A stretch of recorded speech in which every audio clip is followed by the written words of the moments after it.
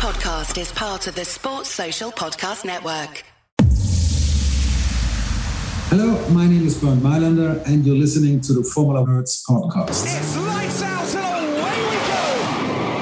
Is that clock going slowly? It is! That's gone off! Oh my goodness me! Oh God! Michael Schumacher hits David Coulthard and he's out! He's done it!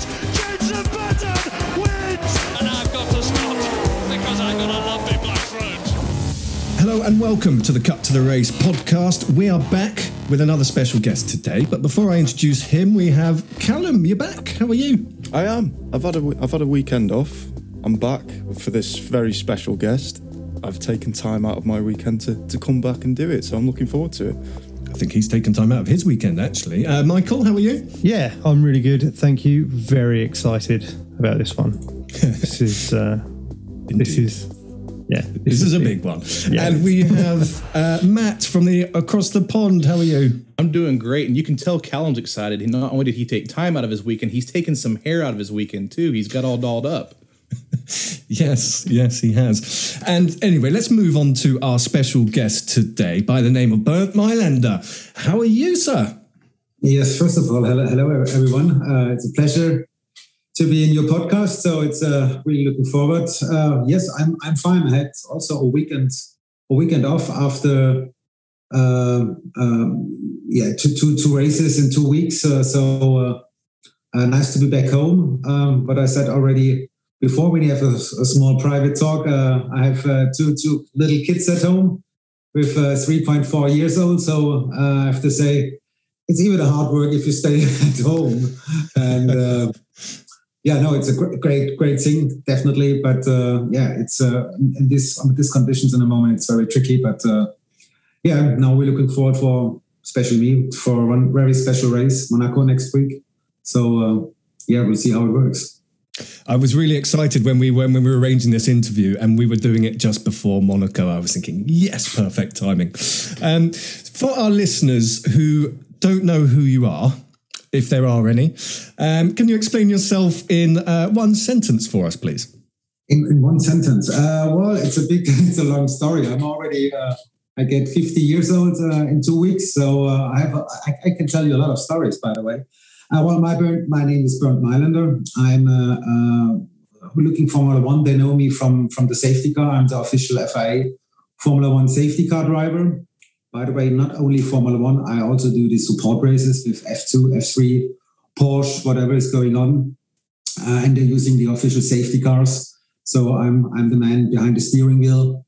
To coming back, my racing career. So I was a race driver. I drove DTM for Mercedes, Porsche, long distance races, Le Mans, 24 hours Nürburgring, what we won in 2000. So many races, different categories. And the best thing was to get a job in Formula One because you can do this without limited by age. So I'm still in the safety car with 50 years.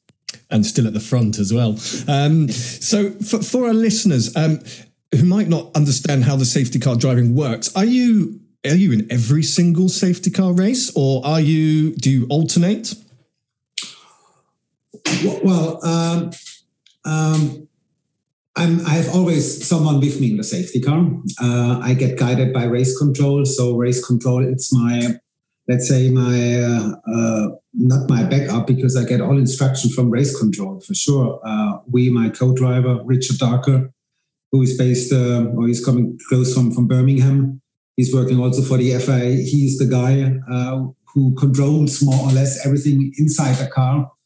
We can listening to race control. We get the instruction from race control when we have to deploy, when we have to go back to the pit lane. We reporting to race control because we are live on track, so we can see a little bit more than race control. They have a lot of cameras, but sometimes you need the feeling what's going on, let's say, on the special conditions. If it's raining like hell, they can't feel the aquaplaning in race control. I can feel it in my car. So reporting things like this. But it's always the decision, it's done by race control, what's going on. We don't have this many information. We have a lot of information, but in the end, it's up to race control, to my race director, to Michael Masi, and to his guy who is sitting next to him, that's Colin Haywood. He's an observer. So there are really good experience about that. So that's a teamwork, I can say, a proper teamwork that makes a lot of fun. And it's a really high professional thing what's going on there. So it's like in an airplane cockpit, 4 eyes, 4 ears, they see more. Well, he has no steering wheel, my co-driver, but quite lucky. So I'm the boss behind the steering wheel. And we've been doing this since many years. So it's a proper teamwork. So obviously you are one of the most respected men on the track when you're there. So you've said it's ultimately down to race control to make the decisions, but how much does your voice influence the safety and the decisions compared to, let's say, the drivers who might say, "Oh, it's fine to race," and you're saying, "No." Yeah, well. Yeah, I because I've been racing before. I would say exactly the same. If I'm behind a safety car, let's say we have rainy Sunday, red conditions on the track.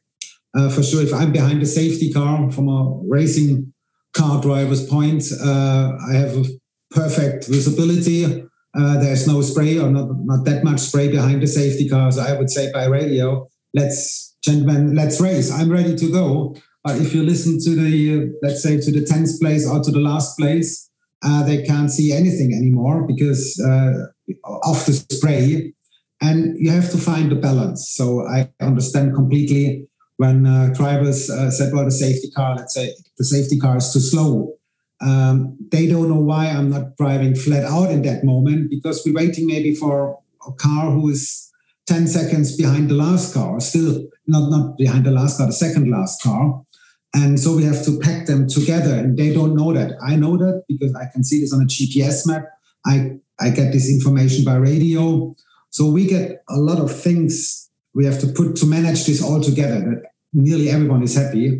For sure, from the race driver side, I can understand when they sometimes, if they're explaining, the safety car is too slow, or let's start, we have a good visibility. That's normal. That's a normal human thing, and but then it's up to race control. Race control is also listening to all the team, to all the drivers by radio, and they can mix this up on a safe way. And usually, if I say on radio, let's say, okay, no aquaplaning anymore. From my point, it's okay. Let's race, and then race control, they usually put always 1 or 2 laps on top to be even more safe. So that's risk management, and we always try to stay on the absolutely safe side. That's really interesting. So on your typical day, you're not listening to what the drivers are saying. You are the driver. You are the driver that Michael has out there getting all the information. So do you listen to mainly the communications coming from race control, or are you driving those communications to set the day forward, if you will, once you go out? Well, it's a mix for sure. The main point, safety car standby, safety car deploy, that's guided by race control. But from that moment on, you try to organize yourself, so you know where's the accident. You will get the information if there's a lot of debris, like in Imola, there was a lot of debris on the track when George Russell and Valtteri Bottas, when they crashed before turn 2. Yeah, turn 2. So we get this information, and then we reporting, okay, there's even carbon fiber debris, if there's just grass. And for sure, we also report that there is grass. And that's a mix. So we gave race control the information. Race control gives the information to the marshals. They try to clean it as quick as possible. So it's a really proper. Michael is listening. Michael Masi, the race director, he's listening to us, and he makes the decision in the background to organize the things as fast as possible. So they know what they have to do, and we know what we have to report. And you have to put this together in really small words. So you can't tell them a big story, whatever. Try to answer it as short as possible. Bring it on the point, and don't tell a too big story, because they have also to communicate to to other people's. Sometimes they have to communicate to the medical car if there's a big one. When the medical car is also to deploy. So sometimes it's also good to be quiet. Just lead the guys around the track. Wait until you get a radio call. Don't ask too many things. For sure, important things, you have to ask. But and after 20 years or 22 years already, you know how to handle this situation. And for sure. Every safety car deployment, it's a new thing. That's also why I always say my job. It's always the same, but it isn't. It's always something a little bit different, and that's what makes me still, after 22 years, nervous when I'm on the grid before the race. That's brilliant. It's nice to know that you still get nervous as well. Yeah, that's pretty cool.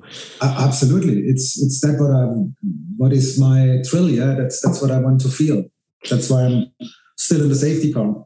So, what do you do while you're waiting during the race? Say, for example, it's a quiet race. Lewis is out front doing his thing, and and there's nothing at all. It's a quiet one. What do you do to pass the time? Well, we have two screens inside. One screen, it's a big iPad.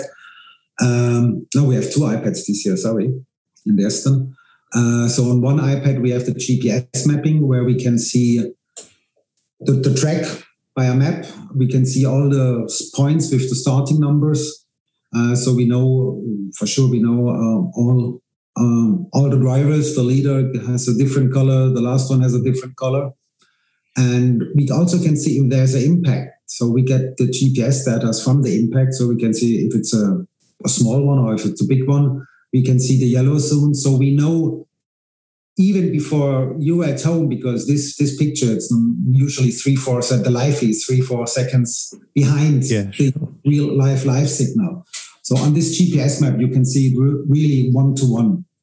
And on the other screen, usually we have the live feed. So because we follow the race. And my co-driver is English, so I'm always put my money on German drivers, and he's putting his always on Lewis. So don't tell me I lost a lot of money the last 8 years.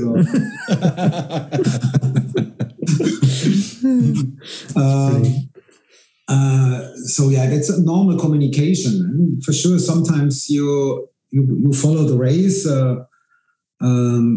You're checking sometimes the radio. If it's really, let's say, half an hour quiet on the radio, you make a radio check. To be honest, sometimes maybe if you get a WhatsApp on your phone, you just look to the WhatsApp, things like that. But I have to say, this year we had a lot of good races so far. Still the season, it's very young, but it's a good fight this year. And so we're following the race. Yeah, that's why I'm there. So I have seen all the races the last 22 years. So a lot of people might think that the safety car goes quite slowly when it's out on track, mainly because Lewis Hamilton's always coming over the radio saying the safety car needs to speed up, man. Can you just explain to the listeners how fast you're actually going and how close to the limit of that car you actually are? Because to me, it looks like you're going very fast. Well, it's sometimes different situations.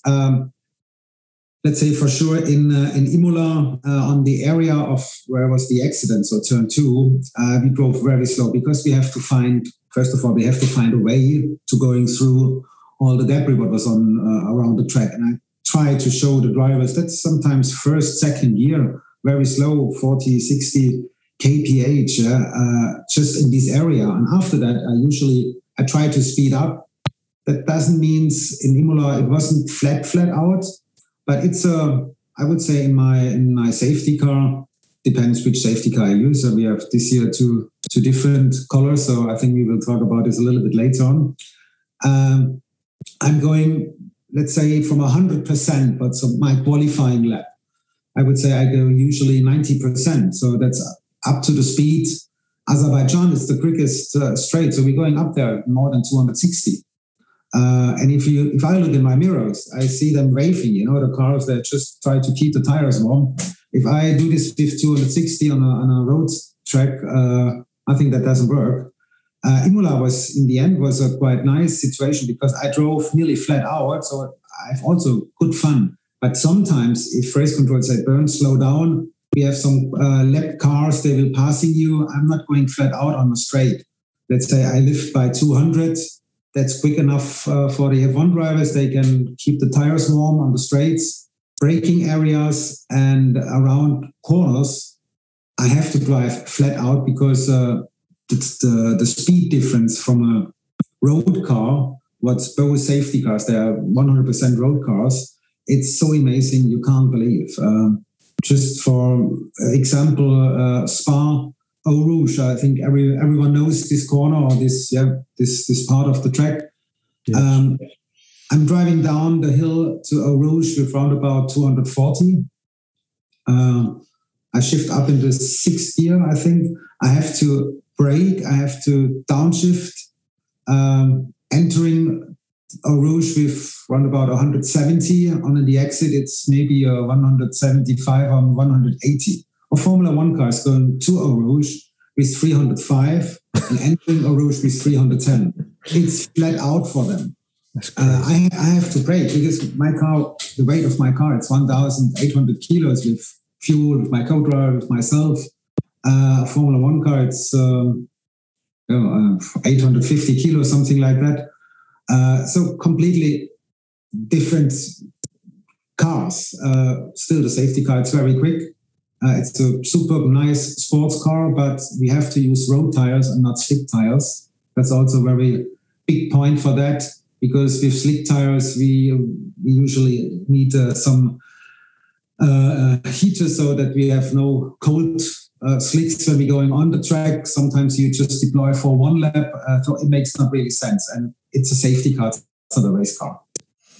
Okay, so you're out there sometimes during the harshest of racing conditions, obviously for safety, but how do you make sure that you don't spin it? And what's the pressure like of making sure you don't spin it with 20,000 horsepower sitting behind you? Well, sometimes I have bad dreams about that.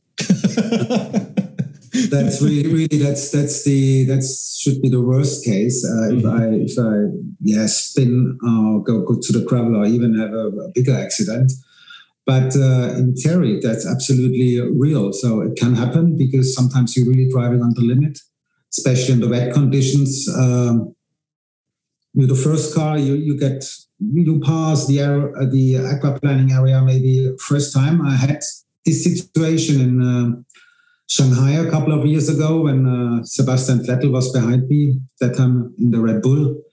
So I was really lucky just to do the right thing. That was I don't want to say that I'm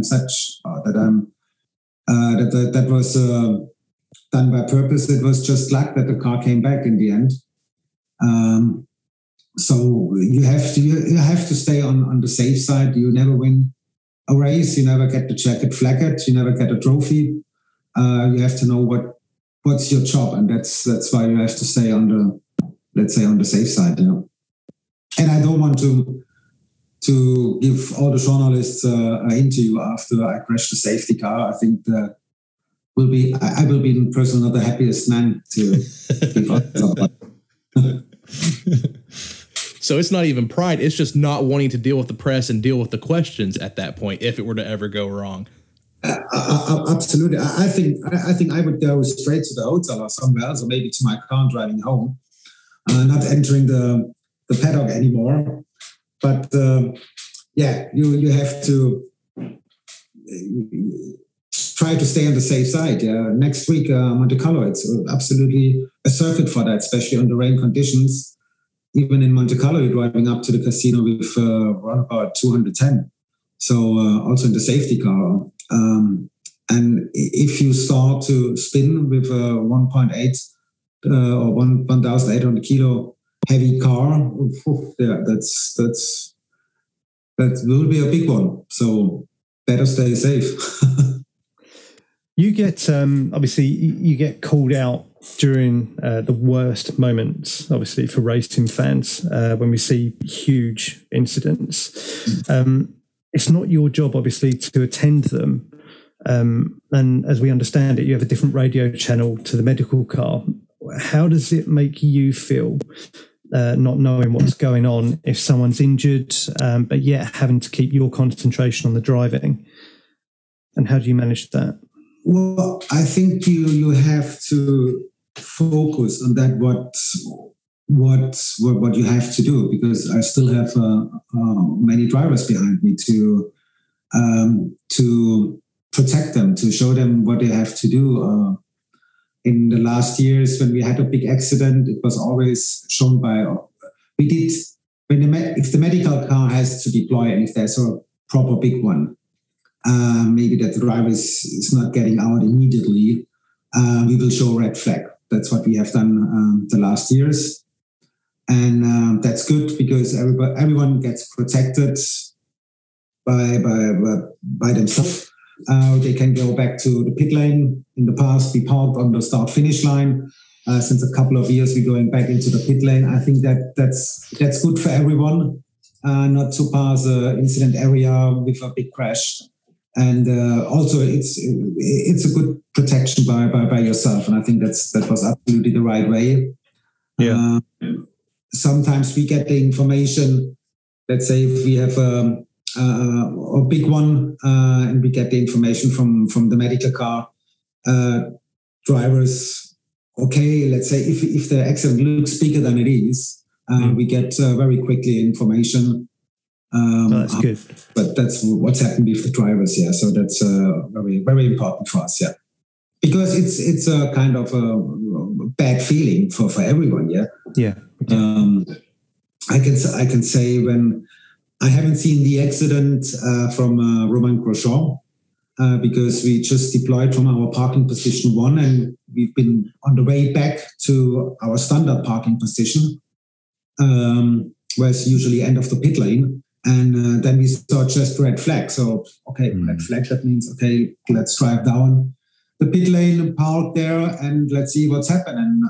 And the live feed, the worldwide feed was already off.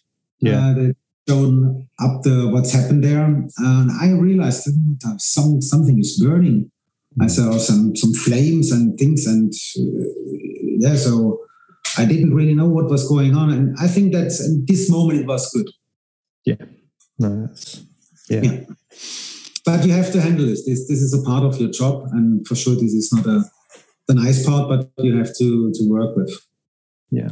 And does that stem from your time and experience as the safety car driver, or is that the racer in you coming back out? Because you have to have that same mental perseverance and toughness to know that those things can happen and to continue on. So do you think you've learned more that resilience as a safety car driver or as a racer?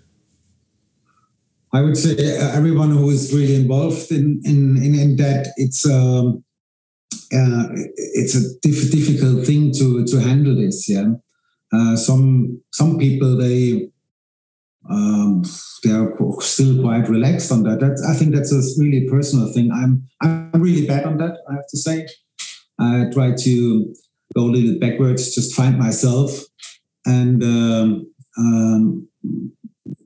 to handle this kind of things, talking to my wife, things like that, and luckily with Roman, he was okay. He had bird hand, but also I was really happy when I get this information this morning that he's on pole position. What I said, hey, fantastic, great, really congratulations to get back in such a way. I'm really happy for Roman that he can do a test day in France with Mercedes. So that's really positive things that keeps someone who is really in a lucky situation to come back in a way like that. That's great, and that helps everyone, I think, who is close to people. They take a lot of risk. So obviously Formula One travels all over the world, and we see new circuits coming in and out all the time. So for example, next year we've got Miami, new street circuit. Obviously that's new for the drivers and new for yourself. How much time do you actually get to practice that circuit before the drivers do? Because obviously you have to know that circuit just as well as they do. That's true. Well, mostly the drivers, they're driving the simulators all the tracks. Well, I'm really bad. I'm 50 years old and I'm really bad on computer games. In simulators as well. I think I was once in a simulator. That was already 10 years ago or something like that. And I decided to arrive 2 days earlier, make some track walks, track runs, driving around slowly with the safety car. And but the really good thing is I have a track test usually on Thursday before the race weekend. So I have 1 hour time to check the cars, to learn the tracks. I know Miami already by some maps, because I'm working also for the FIA in the Circuit Commission. So we're talking about this circuit already since nearly 1.5 years. I have seen the layouts, the first layouts until the last layout. So that helps a little bit, but practically the best thing is just to drive around. Because sometimes if you walk around, you said, this corner like this, and then you realize, shit, is this quick? That's what's happened last year. And Mugello, I know Mugello from racing, from testing a lot in the old DTM times. And I haven't been there for more than 10 years. And then I drove around and said, wait, I didn't expect that it's that quick. Is Miami going to be good?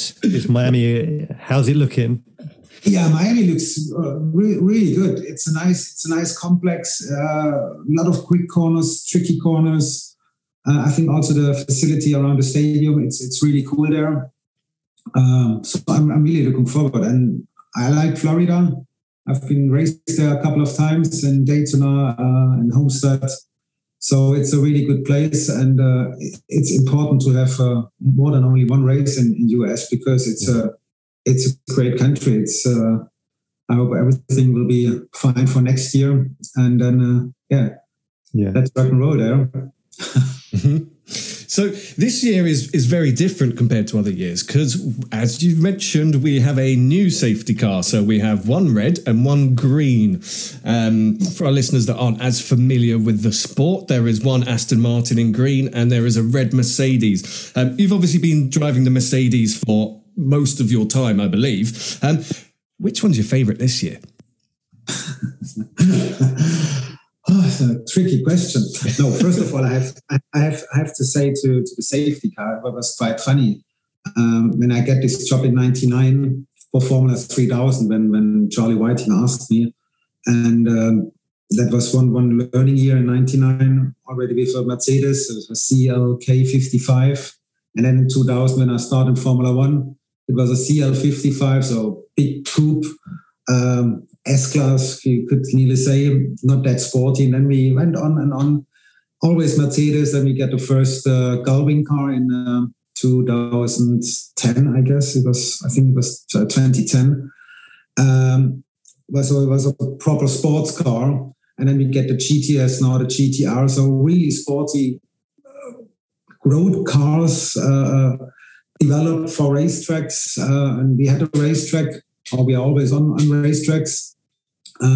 That's really nice. And then I heard some rumors been going on already last year. Mercedes and AMG, they're not continuing to do this in Formula One anymore with the safety car and medical cars. And then, let's say end of the season, they joined another brand, Aston Martin, for Formula One officially by a team for the 2021 season, and also they will supply the safety medical cars. And then they said, okay, well, let's share this job by 50-50 more or less with Aston Martin and AMG. And then AMG was also back in the safety car family, what helps both brands. And I've been racing for Mercedes and for AMG for many years. I work a lot for AMG. In the driving academy and things like that. And for me, this was the perfect situation, because to work with two brands like Aston Martin and AMG, it's phenomenal. I just can say that.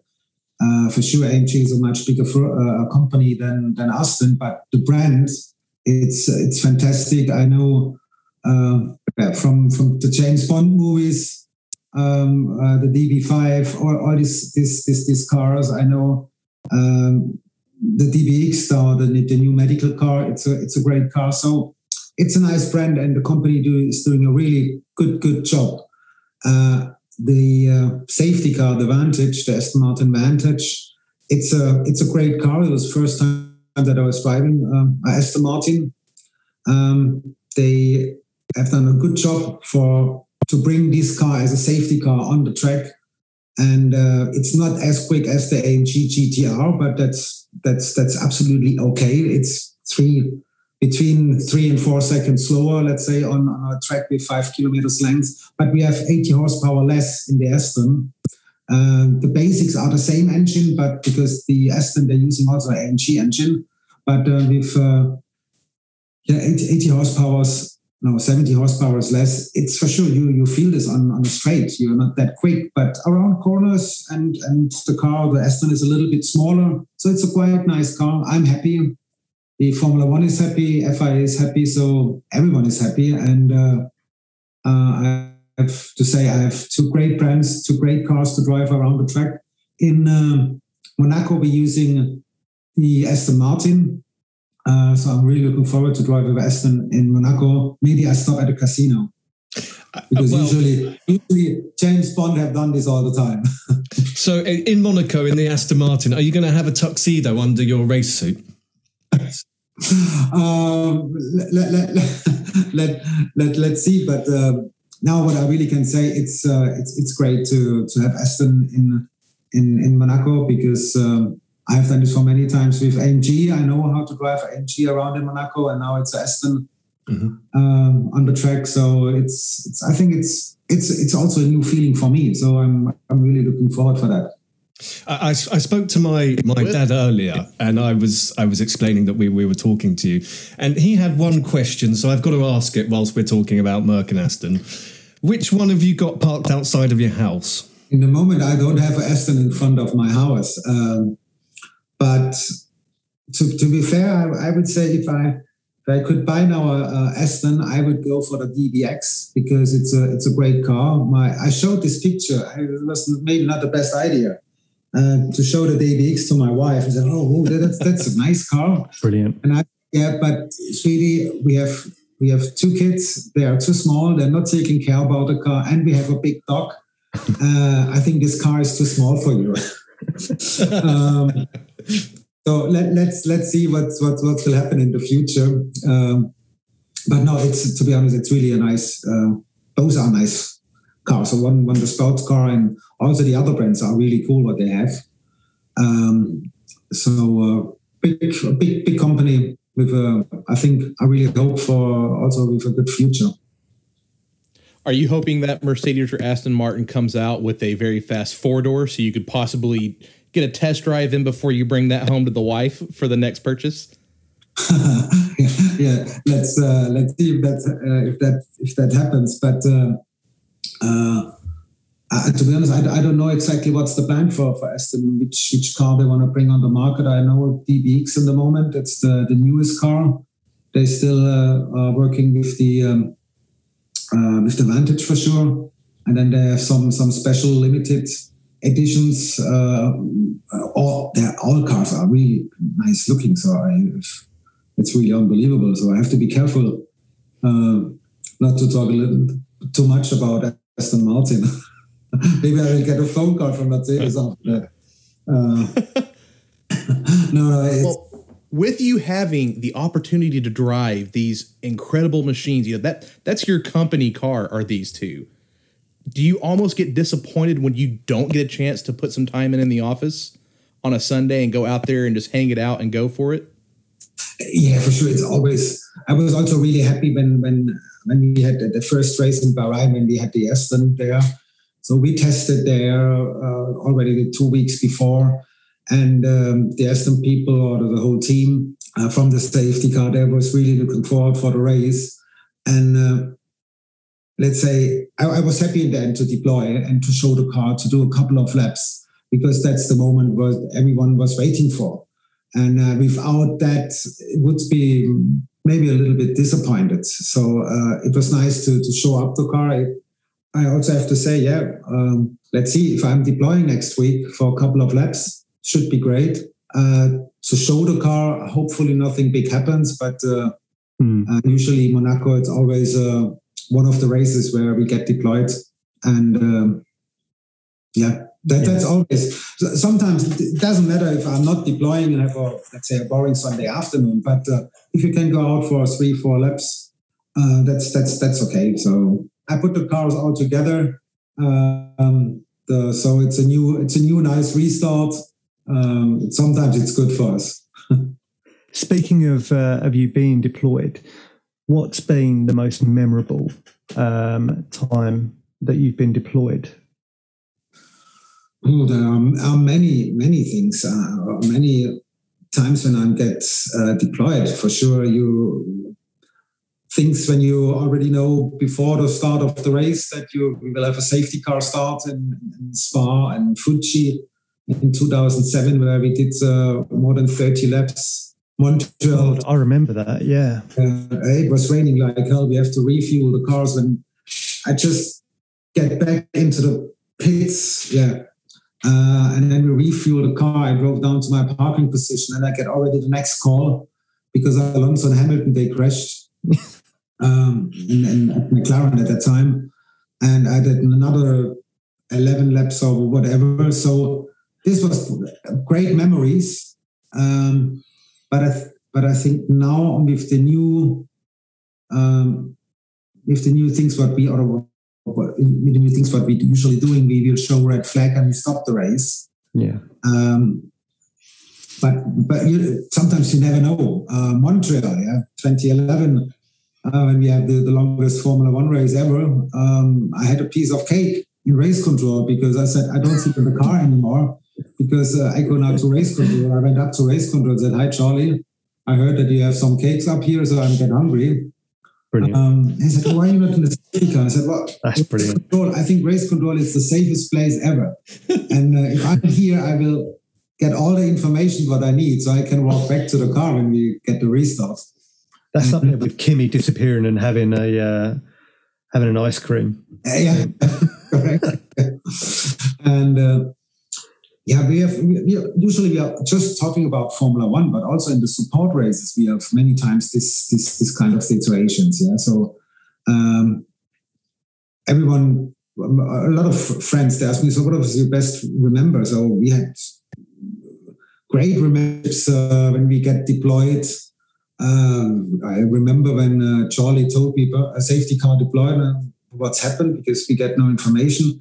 And then we had a fan in Silverstone was crossing the track. Maybe if you remember 2000. Yes, I do remember that. 2, 3, something like this. And then in Germany, he was also on the track again. I said, what? I can't believe.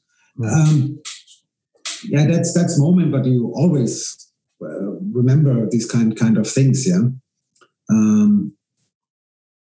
But usually it's always good moments. That's good. So I do a little segment on the podcast called the Motorsport Time Machine. And basically I'm going to offer you the chance to choose to go anywhere in history, to go into any motorsport at any time. So for example, this week I'm feeling a little bit spicy, so I want to go to Le Mans 66 and drive the Ford GT40 alongside Ken Miles. If you could go anywhere at any time and drive anything, where would you go and why? Oh, that's a very special question because I'm more the touring car and sports car guy.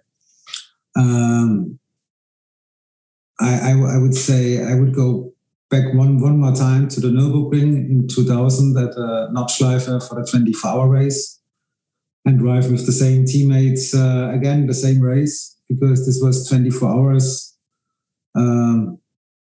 To have always a good feeling. So because this was phenomenal, I have to say. What the whole team, what we put together, and we knew if we don't crash or if we have. Also, for sure, you always need luck. But a long distance race, it's something very special for me because the preparation for such a race, it's like for a whole season. And if you really put everything together, it's a great job from the team, from the drivers, and also that's not the best part is afterwards, after the race. So That's a big. If you win a 24-hour race and you can still, you're not falling asleep in the evening on Sunday night.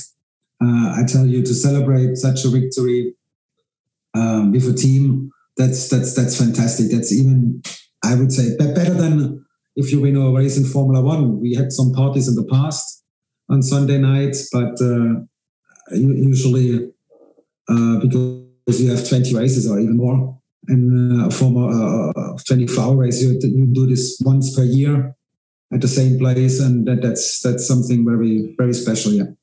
I think that we all know the Nordschleife and just how difficult that track is, and all the nuances that are around that track. How grueling was it to be part of the 24 hours, and how good was it to know that you were coming away a winner of that? Well, it was fantastic. It was already when they came up with the project, and I was racing in '99 and 2000 for Porsche for many races in the Mans, Nürburgring. I did the 24-hour race from 92, 93, 94. 91 to 94, yeah. And then 2000. Not in 99 because, to be honest, I don't know why. Maybe I had no budget. And then they came up with this project with a new Porsche RSR factory car by a Phoenix team from the Nürburgring. They're usually also in sports cars and touring cars. Quite popular team. I know all of them. And then also the drivers, I knew all of them. I've been racing with them in the team or against. So the project altogether was something very special. And we knew driver-wise, we are perfect. So all the drivers, they've been quite good on the Nordschleife. The team behind us, they have the power. We get the full support of Porsche. So we knew it in the beginning, if we handle this in the right way, and that was always my dream, to win the race up there. It's right now in the modern time, it's a little bit different because you have more cars or more quick cars, but at that time you just have to bring it back home, and that was for me phenomenal to get this chance with this team. I never get the chance again, and we've done it, and that was, I have to say, also one of my special and biggest moment in my life, because I started to drive up there the Nordschleife. So I teach myself in 89 and 90, and then to win 10 years later, it's something very, very special. So while we're on about endurance, can you explain the 100,000 miles endurance record? How did that come about? That's amazing. That's absolutely amazing. So when Mercedes called me, Bernd, we have a very special project. It's the 100,000 miles. We will break the record. It's with a lot of drivers. We had 3 cars. So all 3 cars been running on the same track. That was a big oval in close to the Mexican border. Lando, what's the name? Alado, I think. And that was a fantastic program because to doing 100,000 miles in, I don't know how many days we need, I think 28, something like that, running 24/7 with a team. We've been always teams. So we did 24 hours and then we stopped. We get back to the hotel, we slept, and coming back 2 days later. And then the other drivers have been driving. So the car was always driving. And he was always driving around about 228 to 230 kph, but not on an autopilot. So that was not the plan. So you have to handle this, and you have to go exactly. It was a diesel record. So just to make this high speed on a track. Without falling asleep, don't crash it, because you had no chance to change. Let's say if you have a cooling problem, you can't change anything. This by the FIA, this is not allowed. So you have to bring the car back without anything damaged. That's unreal. That's really unreal. That's really impressive. And it was, you had to learn this. So in the nights, in the evenings, the snakes getting up into the oval. So that means, okay, snake is not a problem if you hit a snake. But if you hit a snake, the big birds coming as well. And if you hit a bird with 230 kph, your car is crashed. So you have to think about so many things. Yeah, and it was also, you get bored. You know, if you're just driving 230 kph all the time, it's like you're driving 50 miles in the city. Yeah? Oh no, I think that's not allowed. 50 kph in the city. That's the right. Yeah, don't do that in England.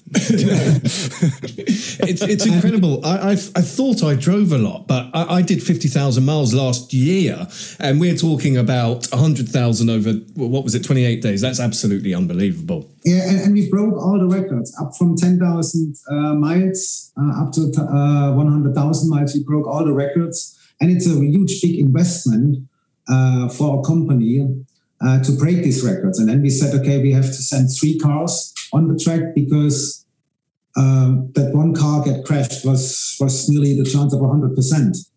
Not get crashed by an accident, even more that you hit something what's on the track. And we had some spotter around the track, especially in the night. They've been really looking for animals that you get safe around the track because. Yeah, it was quite tough. It was something completely different in my life what I have done. But to have a world record like that, yeah, it's something special. Good fun, indeed. I would not want to be a bird in the way of Bernd Mayländer, I tell you that much. You've had such an extensive career in motorsport. What are you most proud of? Well, yeah, for sure. You're always looking to the big numbers, what you have won. For me, one very important step was, and to get real professional drivers in '94 when I won the Porsche National Championship, the Porsche Carrera Cup in '94, because I get also Driver of the Year. I get a contract, or Mercedes called me, Bernd, we're looking for a young driver, for a German young driver for the German Touring Car Championship. And to make this step, this was something very special. Unluckily, end of '96, the championship died. So that was DTM ITC, so they crashed, so they stopped, what was not really nice. But then with the new generation of the GT cars, of the GT1 cars, that was a fantastic thing, I have to say. And for sure, when I won in '97 at the A1 ring, at that time, that was the Red Bull ring, together with Dan Schneider and Klaus Ludwig on the car, you're always looking for the big ones. And if you win a world championship race, that's always something special. Coming back on Porsche in '99, that was great, doing Le Mans with a name like Bob Wollek, who raced there for many, many years. So that was great to get this job. That was also by the FIA. That was one of my biggest moments.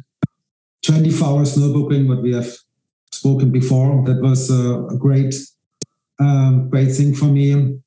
2001, after my accident what I had on my right heel, when I broke the right heel on a private accident, to coming back in the race car and then to win the last DTM race in Hockenheim.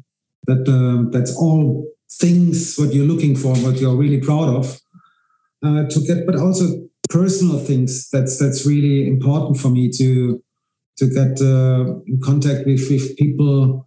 They're very popular, let's say, in motor racing, to work together with them, just to have a chat with them. That's always great. And that's even for me, even more important than to win races after, because now I'm retired more or less, yeah.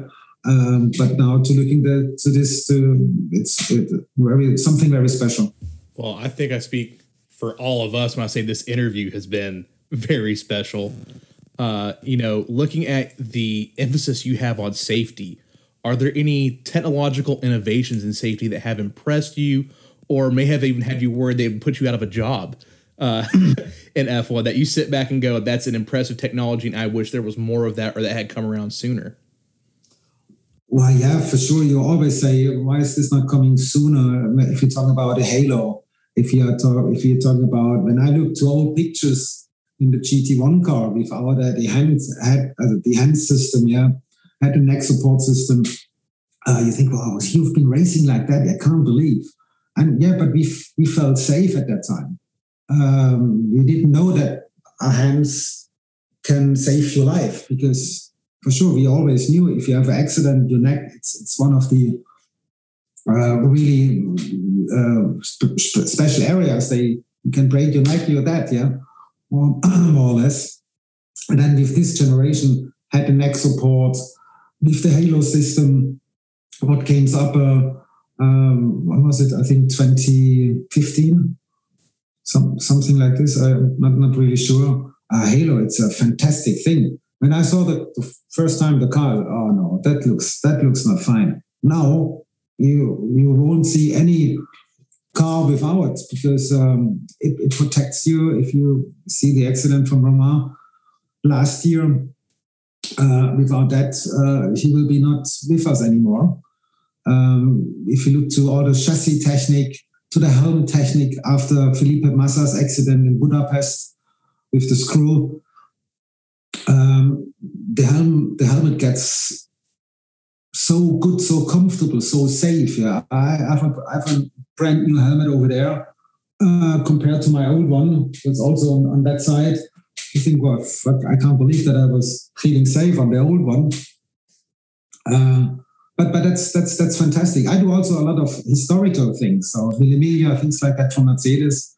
If you sit in a Mercedes 300 SL Galvin car without a seatbelt and you're racing, or you're driving on some roads up to 160, 180, somehow I have to say, no, I feel safe. I think I had everything under control. But if you have a crash, believe me, that's the other point. So I think we are in a really good way, safety-wise, also racetrack-wise.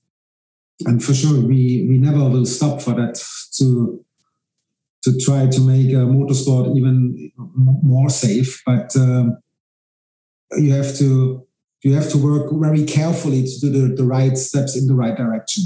So to wrap up, one last question. Who is going to win this year? Is it Max or is it Lewis? Who's your money on, Bernd? Well, in the moment, if you really analyze everything on what's happened now this year with the new technical rules, aerodynamic and floor technique, I think that my impression is that Mercedes lost from last year to this year. You could see it because the Red Bull's been very quick in the beginning. For me, it's not really clear what's happened with Valtteri in the moment, because the gap between Valtteri and Lewis, it's for me a little bit too much. So I think we still have to wait for a couple more races to see really what's the better car.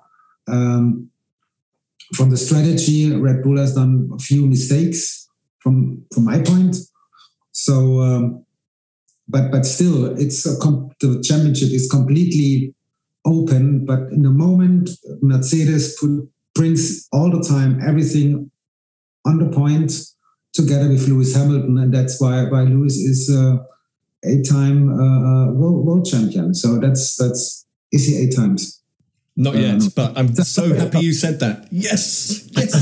No, 7 times. Sorry, yeah. That's why he is 7 times world champion, and he really did phenomenal things this year, and that's why he is so good. You can be a fan or not, but sport-wise, you really have to accept that. And if you're really looking how he is handling, how fair he is handling all the things, that's really for me a big point, and that's very to understand the sport in the right way. Yeah. Mm-hmm. Yeah, thanks for sharing that. It's interesting. Callum must have let you go the wrong way in the motorsport time machine just then. So thank you for your future prediction. I'm with you on that. And most of all, thank you for spending your weekend with us, your time off, and thank you to the FIA for allowing this to go ahead. What are you going to do this afternoon with your kids then? Well, I think they will coming back in the next half an hour. Well, then Saturday evening, it's not that much going on anymore. So we will have a nice beer afterwards, a nice dinner together, and maybe watching a little bit of football because still our championship is still going on. And just relaxing, yeah. Tomorrow we'll have a nice day. Weather forecast looks good. So going for a doggy walk with the family together and enjoying a Sunday before the race weekend in Monaco. Very nice. That sounds lovely. Well, I hope you enjoy your weekend, and I'm sure, like all of us and all of our listeners, we can't wait to see you in that green machine in Monaco next week. So thank you very much. Thank you very much. All the best to you. Whenever you need me, let me know I'm there. Oh, I will take you up on that, sir. Thank you very much.